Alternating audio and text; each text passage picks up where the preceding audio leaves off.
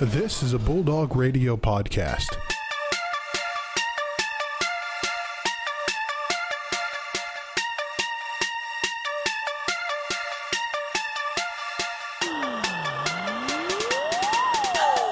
Hello, everyone, and welcome back to the Torch Sports Podcast. We are back this week with another episode. We're kind of in the midst of March Madness here, boiling down to the final four teams left, and we'll get to that in just a minute. But before we do that, let's talk about Ferris Sports and what we had in the Torch this past week. Starting out the sports section was some football news. The schedule dropped a couple weeks ago, and Brandon, you kind of wrote about that, and then Pro Day, and looking forward towards next season. Yeah, a lot of stuff going on, and especially in spring ball. I mean, obviously, people kind of let that stuff go. It's not the fall. It's more kind of seen as the off season, but still a lot of stuff going on. And I mean, Jeff, just getting the 15 practices back before the annual spring game, just kind of updating where everybody is there. And I think the biggest one was the schedule, seeing where our path will be to potentially as repeat, and a couple tough tests for sure. I mean, going to play Central Washington again, that we traveled there to play on ESPN3 2 years ago, and then Lena Ryan, who was in the playoffs here as well. Waldorf is a team I was not very familiar with. Apparently they're in the NAIA, and they're a pretty solid program, but not a team we're accustomed to seeing play here at the Division II level. But that's going to be our homecoming game, September 24th, really early this year. So, and then obviously we got Findlay, and then a lot of good conference teams. But I mean, we're not going to have Northwood this year. We're not going to have Ashland once again this year. So it's going to be a new look on the season now when you got more out-of-conference teams going to be on the schedule. But, I mean, still, I'm looking forward to a lot of the tough tests they got coming up, especially early on in the season. I think that really makes a statement to what this team wants to do. Yeah, definitely. Obviously, coming off a national championship, you're looking to repeat and at least defend your title at the least. So you also talked about the spring game, and you kind of covered football of last year. So what are you expecting to see in a couple weeks here? Yeah, I mean, I'm really looking forward to see how the depth chart's going to be spread out, because I mean, obviously there's a lot of players that came up in almost rotational spots last year. I mean, we can mention like Tyrese Hunt Thompson is one of them that stepped in at the wide receiver spot when Cy was down and out for a couple weeks, and then he kind of filled in that role. And then you got other guys like Mario Bryan, who is a veteran on the team, Brandon Childress at the receiver position, and their roles are going to be kind of on what we see from like guys like Xavier Wade. I know Cy Barnett went to the Pro Day, is mentioned in the article as well, so he's probably going to be on his way out. So there's a lot of open spots now, and you got a lot of veterans, and then you also got two huge classes, one that hasn't seen the field in game yet since COVID, and then you got this year's upcoming freshmen as well that are going to be in that mix as well. And I mean, we've had over 40 recruits that are top tier guys that we've got on signing day that we haven't really seen a lot of just from those upcoming past years. So I think that's going to be really interesting to see how those play out, because I know there's a lot of the veteran guys that are still going to be planning on coming back for a repeat. Obviously, we're going to be losing about 10 guys that went out and worked out on Pro Day. A lot of those guys veterans like Dylan Pasquale, Tyler Miner, a lot of those guys, as well as our linebackers, Liam Daly, John Higgins. So there's a lot of open spots to fill, but I mean, with the depth, I think is really what sets us apart to a lot of teams in the GLIAC. We got guys that can start on any other program as their second and third string, and obviously that's a good problem to have. So, but I think, I mean, at the end of the article I mentioned, basically it's the same mentality, right? It's the next guy up. It's the same system, and everybody's really filling in that role of what they need to do. And I think the biggest thing is like Coach Anise, like obviously values the upperclassmen and their veteran leadership, but if you can play, you can play as a freshman. And that's what he's been willing to do with a lot of these young guys, is get them in there, especially when you talk about quarterbacks, as far as how many we're bringing in and that we're going to be able to have them play in a multi-QB system. It's going to be fun to see, and I'm really looking forward to seeing all of those assignments going to be on who's on what team, who's going to get each reps and with what squad. And that's what the spring game's all about, kind of previewing what you can do in the fall. Right, so we'll get a glimpse of Ferris football for 2022-2023 here in a couple weeks at the spring game. And then another sport that Ferris has that's kind of moved into the offseason now, not a story about the offseason so much, but hockey. We had Captain Liam McDougall going to the ECHL. Dylan, you kind of touched on that. You want to talk a little bit about his journey? Yeah, sure. First off, obviously, congrats to Liam for signing his first pro contract and getting his first pro goal already in his first couple games with the Cincy Cyclones of the ECHL. It's always really nice to see those guys go pro. Obviously, we have a couple more that could go pro. The McCallion brothers could up and leave, or they could go somewhere else. Ethan Stewart left in the middle of the season last year. I say Ethan Stewart. Yeah, Transit. Transit left. We got you. Ethan Stewart signed with the Tulsa Oilers in the ACHL, and apparently he's been pretty speedy up there or down there. But based on who I talked to Jason Payne, the head coach for the Cyclones, and it's weird overall talking to, I guess, lower teams in that whole ranking, obviously ECHL, AHL, NHL, how things are different and how scouting works and how everything else works there, because it's more word of mouth and the head coach that does scouting. Found that out. So I got it straight from the horse's mouth. Liam McDougall talking to the head coach, and he had a lot of positive things to say about Liam. Talking to Liam, he was very happy and excited to be pro. He even mentioned that scoring his first college goal was more exciting than scoring his first pro goal, which I found a little funny. Sent some jabs towards Ethan Stewart, saying that he might check him a little bit or slash him a little bit. That'd be kind of fun to see. But ultimately, it's good to see those guys go pro, which you can obviously check out in the article. But overall, it was pretty brief. There's nothing really more to it. That he went pro, got his goal, and both his past coaches, Bob Daniels, and his current coach, Jason Payne, had nothing but good things to say about him. So obviously I'm very happy for Captain Liam. Yeah, for sure. I mean, anytime we get a player from any sport at Ferris that goes to the professional level, it's super, super cool. So good for Liam, good for Ethan. Hopefully some of these other guys can follow in the same step, but only time will tell there. So back at Ferris, we've got a couple sports that are currently happening right now, and one of those was tennis this past weekend. Joe and Jeffrey, you guys covered those games. Mm-hmm. Yeah, it was pretty nice. Men's played really well. It's like 6-1 on both days against MTU and Lake State. MTU honestly has gotten a lot better from last year. What I heard from Coach Dorn when I was kind of talking to him after, and then also just kind of getting quotes from him and stuff like that. But they had a guy who was like a freshman taking on Matisse Gear, who's like the reigning GLIAC player of the year and also a senior, and he was hanging with him. I mean, Matisse beat him by a good amount, but each game was, all the way down to, it's like 40 all, or like it was like pretty close each time. So he definitely gave Matisse a run for his money. But the one surprising thing, especially against LSSU, was that Jan and Matisse, who are one of the best doubles teams in the GLIAC and one of the best doubles teams in the nation. I think they're ranked 12th or something like that right now.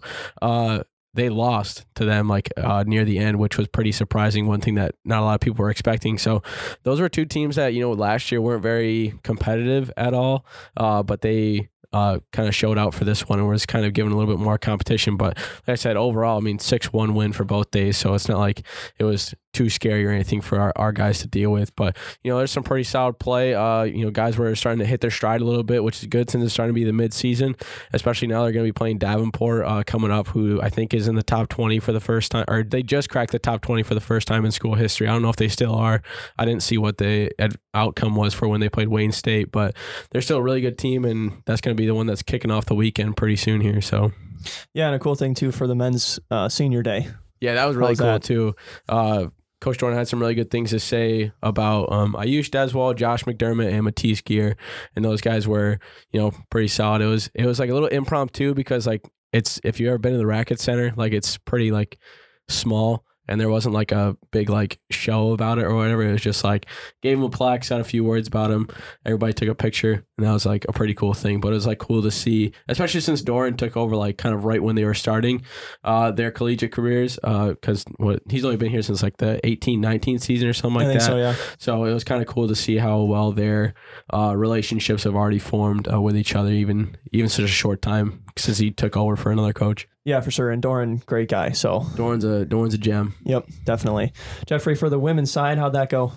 For the women's, it was a little bit more of a tougher matchup. They had 2 4-3 wins over the weekend against Lake State and Michigan Tech. But overall, it was a good weekend. They were able to come out with some wins after a tough loss to Grand Valley to start GLIAC play. So now they're 2-1 in the GLIAC moving forward. They'll be taking on Davenport and then Purdue Northwest over the weekend. But on the Lake State game, it was a tough game for them. It came down to the last match, and it was fitting because afterwards we talked to Doran, and Sam Stevenson was the one that hit the ball to win the match for the women. And then we were talking to Doran, and he's like, "You guys interviewed her for the Travis interviewed her for the video for Fair State Athletics."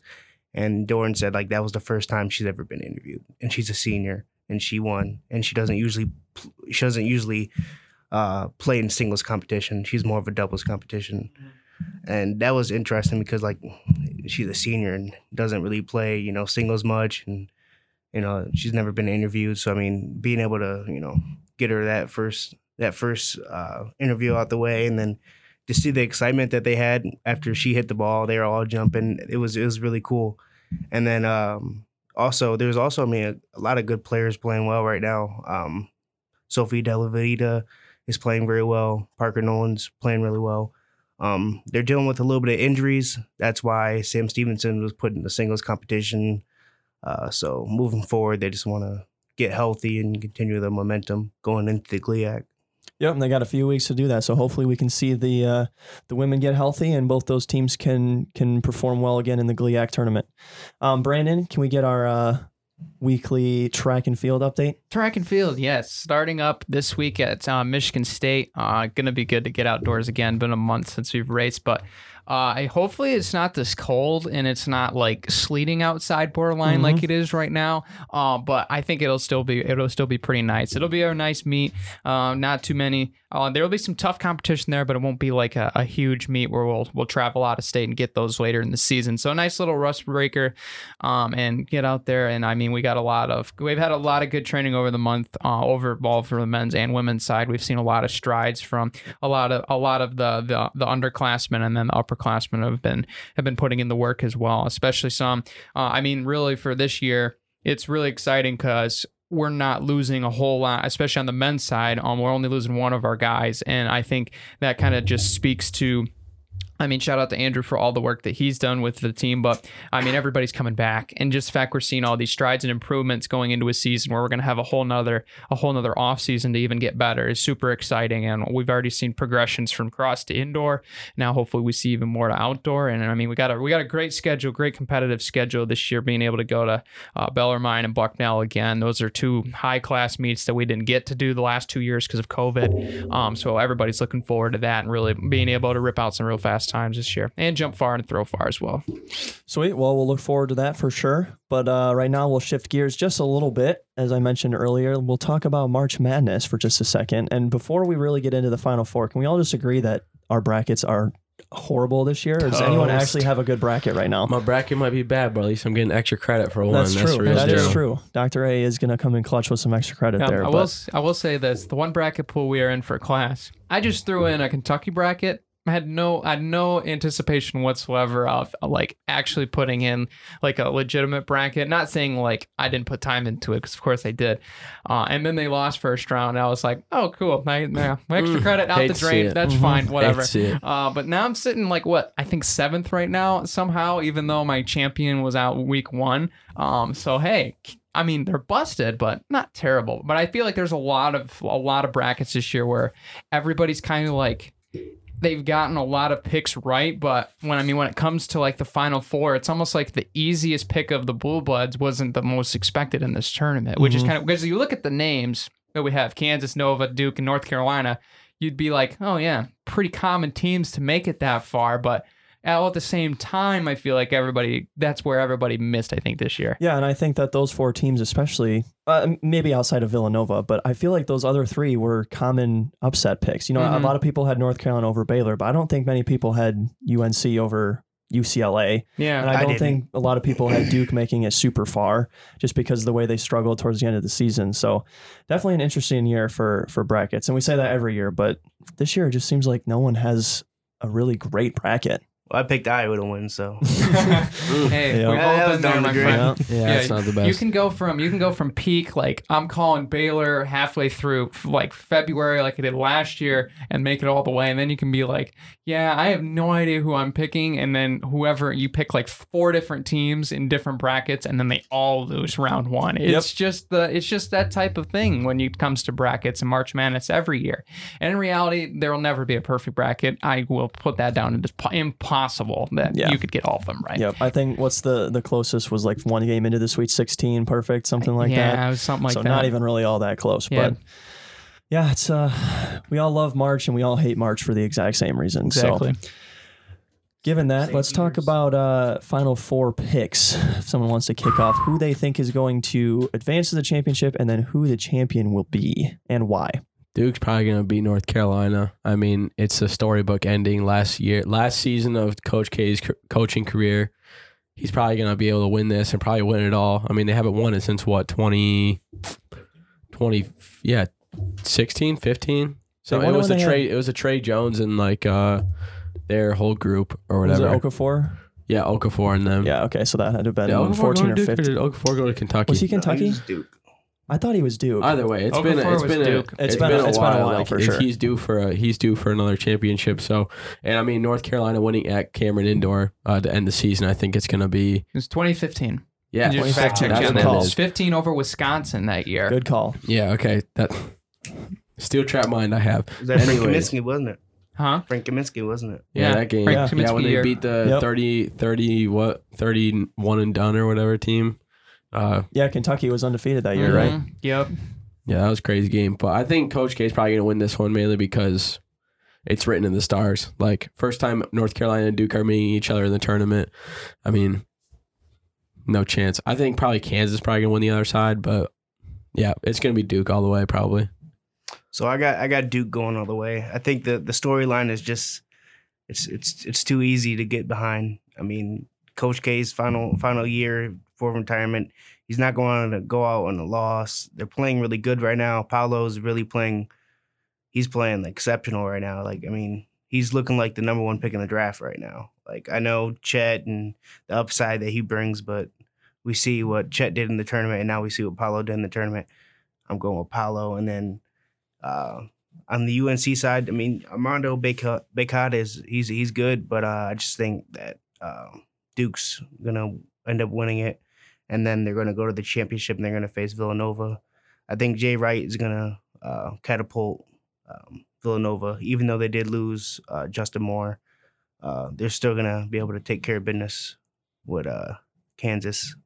I think coaching is gonna be the deciding factor of that game. So. Duke win against Villanova in the championship. Give me Duke, give me Kansas, and I'll take Duke taking it all. It's too good of a storybook. It's that storybook ending. Duke beats Kansas, the team he beat in his first national championship. Storybook. It's perfect. You couldn't write it any better. Plus, Duke versus Miami. I think, right? Duke versus Miami. With Kansas versus Miami? Is that what you were talking about? The last week's game? Yeah, it was Kansas versus Kansas, Miami. Miami. Forget about that. It doesn't matter. But Duke, way too good right now. Yeah, they're cooking. Like, I'll just Duke is too good right now. But that coupled with the fact that it is Coach K's last ride, you can't write it any better. I can't say it enough. That there's no doubt in my mind that it'll either be I don't even care, Kansas or Villanova. Either of those teams can make it. Doesn't matter because Duke's taking it all. Yeah, that's fair. I obviously we're gonna have our prediction piece coming out really soon. I played the contrarian guy, so we don't have a full round table. But obviously, you guys mentioned it. I mean, if Duke wins through against North Carolina and then beats Kansas, the writing is on the wall that this is the perfect way to end it. I think the only argument you could make that would be a little bit better is if you would have ran through the ACC tournament as well. But still, it's a fantastic finish. But I had North Carolina upsetting them, and the only reason why, obviously, besides playing contrarian to the rest of the table, but I mean, simply from what obviously Jeffrey mentioned Armani Bacot has been playing phenomenal. And I mean, their guard play, I mean, especially against Baylor and UCLA, they can show anybody can score on the perimeter. And that's something that comes huge in tournament time, because we've seen other teams like Iowa, for example, you could even mention like maybe like a team like Gonzaga that have a lot of premier guard play, but they all either play really well at once or not all at the same time. And so that's where you can see a lot of the upset prone teams, where North Carolina, they have 2-3 guys every game step up, and some might have a down game, another guy picks it up. It's not an all in or all out situation. And the way they play on the boards has been really fun, really fantastic for me. So I could see that being a possibility. Like I said, I mean, I think everybody's going to be cheering for Duke just for the storyline's sake. And then I also had Kansas on the other side. I think Jaja Baji has been playing phenomenal. And I think that Remy Martin coming back from injury has been just the boost that they needed really to get over the hump. And especially against a Villanova team that might be a little bit struggling without Justin Moore. That team dynamic's gonna change a little bit, I think, on the perimeter side. So they're gonna have to slow that down almost to a similar game to against Houston, where we might see 50 to 40 if they want to beat Kansas in that game, which I don't see happening. And then I think I had Kansas beating North Carolina. Like I said, this is like the opposite of what I feel like is going to happen. And I strictly picked this, and I know I mentioned it in the last sentence of my article. It's like, I feel like this is not the way it is going to happen in my mind. So therefore, I'm picking it because it just makes sense that it will happen that way. Because that's what March Madness feels like it's been to me this year. Everything that I've said, and I'm like, this is how this team's going to win. And it's almost just like, nope, that's not what's going to happen. It's like analysts know too much almost. That's what it seems like. You're better off picking mascots and probably getting a better. And I think this is scientifically proven that if you have no attachment to basketball, you do better in brackets. Yeah. Yep. I definitely think that's a good point. See, it's so tough because I think if Duke wasn't in the Final Four, Kansas would be my clear pick to come out of this Final Four. But the thing about Kansas versus Villanova is Villanova could have one of two things happen. They could crumble because of that injury, or they could rally around Justin Moore. That's true. And then play fantastic and win the entire thing. So it's just like, what side of that do they fall on? I think Kansas will still win that game, but I don't know. I could very easily see Villanova taking it. I think the key for Villanova is going to be Colin Gillespie has to play well. He has to shoot well. Mm-hmm. And the thing is also defensively, it's going to be a defensive game no matter what. I mean, that's just how Jay Wright has built this team, to shoot and defend. Yep. And they defend really well and they shoot really well. And then when it comes down to those, that last, 2 minutes of the game and both teams in the bonus or the double bonus, Villanova doesn't miss free throws.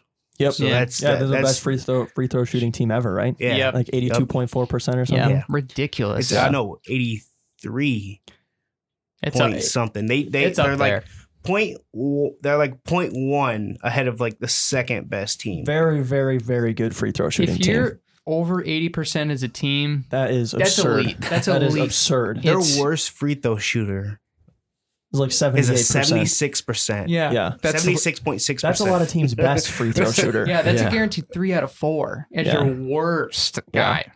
Sheesh. So just for the sake of argument, like Brand said, being different, I'm going to take Villanova in that game. And then in the Duke UNC game, oh boy, see, it's kind of the same thing here too. Like if RJ Davis, Caleb Love, Bacot, and Manek all play well, UNC will run away with the game. Mm-hmm. But if they don't, then Duke will run away with it. UNC does have the red mamba though, that's for sure. Yeah. That's the thing about Duke. If UNC to win this game, they can't let it get close. Because I will admit completely, if the game is within 5 or within 10 in striking distance, like every team in this whole tournament they've played has been in trouble. Yep. Michigan State did the same thing. Exactly. Texas Tech did the same thing. And then Duke 10-0 run to beat Arkansas in the last Elite 8 game. That they know how to make a run at the end of the game. And I mean Paolo's been a big part of that. And I think Mark Williams has been that guy he does not get enough credit for he's played Roach as well. I mean, there's a lot of other pieces. Yep. Obviously, the lottery pick, I'm sure he's going to get all the attention, but those guys played just as well. But I mean, North Carolina Duke in the title game, last time for Coach K. I mean, it's just going to, like this game, you had to move it to prime time. Everyone's going to watch this game because it's going to be fantastic. For sure. Jeremy Roach is so elusive and so so gritty because like you could see it on his face, like he's gonna do whatever it takes to like get a win. I mean, watching the games, he was just like he's so quick that like it's hard. Like as soon as like you get hit at a screen, he's like already in the middle and it's already a pull up jumper right there. Or if you kind of like cheat off the screen, you got a lot pass to Paolo and Mark. Yep. Mm-hmm. Yep. Yeah. So I think Duke does end up winning that game, but again, just like the Nova Kansas game, I think UNC could very easily win it. They have two big guys that can slow down Duke's interior game. They have great offensive guard play, but I think Duke will win that game. And then just for the sake of argument, I'll take Villanova in the championship winning. I think the senior leadership from Villanova, the free throw shooting, the coaching prowess of Jay Wright takes down Krzyzewski in his final game, final chance for a championship. I mean, you got to put Jay Wright in, like, obviously he's an elite tier, but I mean, you get a guy that wins 3 since 16, that might not be done ever again. I think Jay Wright could be the best. You could make an argument for Jay Wright being the best coach in basketball right now. Yeah, and even I think definitely down the line, obviously he wins more with a lot more teams, and even if he takes it another era, hypothetically into another decade of basketball and wins there, I mean he's got to be in that conversation because I think right now you look at a lot of people are saying like Coach K over Wooden. Like right now, I mean he just passed the mark. He's won more in more decades. I mean, Wooden obviously made a huge run early on with those UCLA teams in the 60s and 70s. But I mean, Coach K's done it throughout a lot of decades against an advanced and even a new breed of basketball has really been the biggest part. And I think that really gives a testament to him, and not only in his college career, but I mean the pro career with Team USA. I mean, Team USA teams have been dominant under his tutelage. So I think right now you look at the Final Four and you're like, this is great coaching galore. I mean, this is going to be a fun Final Four just to see the chess matches between each team because, like, there's no straight up favorite. There really isn't. I mean, last year you kind of had that Gonzaga, Baylor. I mean, probably these two teams are going to meet in almost 50% of the brackets. That's what happened, and then it obviously did happen. So, and it's really a situation of like now it's like, man, we got an 8 seed. We're talking about winning the national championship. You don't say that very much too often. And only one seed in the final. Only one seed in the Final Four as well. So are we going to see any late game heroics? Half court shots coming up. Gordon Hayward off the back iron or off the glass. Last year it was a legendary shot. I mean that shot's going down in history. So I mean, are we going to see any repeats? It's so hard to predict if a player will make a crazy shot like that. But I do think that you're right, Jeffrey. I think both these games will be very close unless UNC's entire team plays well. Both of these games will be close. Otherwise, I think UNC runs away with it. That's tough to make a prediction on that sort of a thing. I mean, like Chris Jenkins part 2, is that kind of where you're going at as far? Yeah, that's, oh man, that'd be tough. I would love to see like a huge game winner for like Duke in that Final Four game against UNC. I think that would be super cool. But I feel like either what Brody said. Honestly, with both of these games, I feel like if one team just grasps a hold of the momentum, it's going to be really hard to take that and try to chop it up and get back into it. The only team that I can really see as far as like that can play down and out and then flip a switch is Kansas because they've done it multiple times. Well, they did against Miami last week to some extent. They played so poorly, and then it was just like 47-15 half real quick, nothing easy. But I think it's going to be really fun. But I would love to see like. Obviously, like if Paolo hit a game winner in the national championship for Coach K, I mean, I don't even know what that press conference would be like. It'd probably be too many tears for him to even talk, and it would certainly be something that we'd be watching for the next 2 months. I definitely think it's going to be a great Final Four. And like you said, Brandon, I feel like this is the one year where legitimately any one of the 4 teams in the Final Four could win it. Where last year it was like, okay, Gonzaga, Baylor. But this year it's like, I mean, you could flip a coin. It's kind of crazy. We got 3 blue bloods and then Villanova, which is not a blue blood. I feel like people probably would at this point a blue blood. Yeah, I think program. they're in that conversation now. They're not technically but I don't think anyone would argue the fact that they are. Right. I mean, I would argue they are. Yeah, been to the tournament straight times and Sweet 16 straight times. I mean, that's hard to do. So Jerry got him moving over there. Yeah, who would you consider more, Villanova or Gonzaga as a potential blue blood? Oh, Villanova Right, for exactly. Because some people were making the Gonzaga argument 2 years ago. I mean, obviously after them coming off the loss to North Carolina, and then even last year with Scott Drew taking them down. I mean, they had that conversation, and we're like, wait a second, there's nobody crediting Villanova for what they've done. They could be in a position now where they win 3 times in the last 7 years. So or even 6 seasons, obviously with COVID. So I mean, last year, you got to think Talon Gillespie went down with the ACL. So I mean, that kind of put their tournament hopes a little bit down. But I mean, they were favorites going into the tournament. Yeah, they had to be before he got injured. Yeah, and Gonzaga is what made what you just compare the stats of 2 titles, Villanova and Gonzaga's only made it to the Final Four twice, right? And then made it to championship and lost both of them. So I don't know, man. That's a tough conversation. If you look at the 3 non-blue blood teams that could be blue bloods, you're looking at like Villanova, Gonzaga, and then Michigan State. And Villanova is clearly superior to both those other 2 programs, in my opinion, in recent years. Mm-hmm. So yeah. I think you could have made an argument too for like maybe Florida, end of the 2010s, around there when Billy Donovan took like 3 teams to the championship game with like Joakim Noah and those guys. You might be able to make that argument back for them. Maybe, I don't know. There's a lot of teams we can consider in the conversation. Maybe you could throw in a team like possibly. You could throw in maybe Indiana just for their historical prominence. I mean, winning a couple titles under Bob Knight as well. And that's like the historical program that has been very successful as far as like from 1980 till now, like comparably to like a lot of these teams of North Carolina, Duke and them. But I mean, if you're looking at like current teams right now, I think there's no argument that Villanova has to be in that conversation. Yeah, I'd put definitely. Michigan in that conversation as well. Yep. Oh yeah. I mean, this year they kind of like underperformed a little bit because they were projected to be they one of those well top at the right 10 time, teams for sure. Mm-hmm. But they definitely performed in the tournament until they ran into yeah. Common theme is Villanova. that long-term elite coaches. With all these teams. Yep. And I think that's the bottom line. Because you have other teams too, like maybe even UConn, like could be in that conversation if Jim Calhoun would have stayed there longer. Exactly. And moving on to Kevin Ollie's made it a lot harder. Obviously, Kimball in 2014 team made an exceptional difference. But I mean, since then, they haven't been the same as far as these other teams have.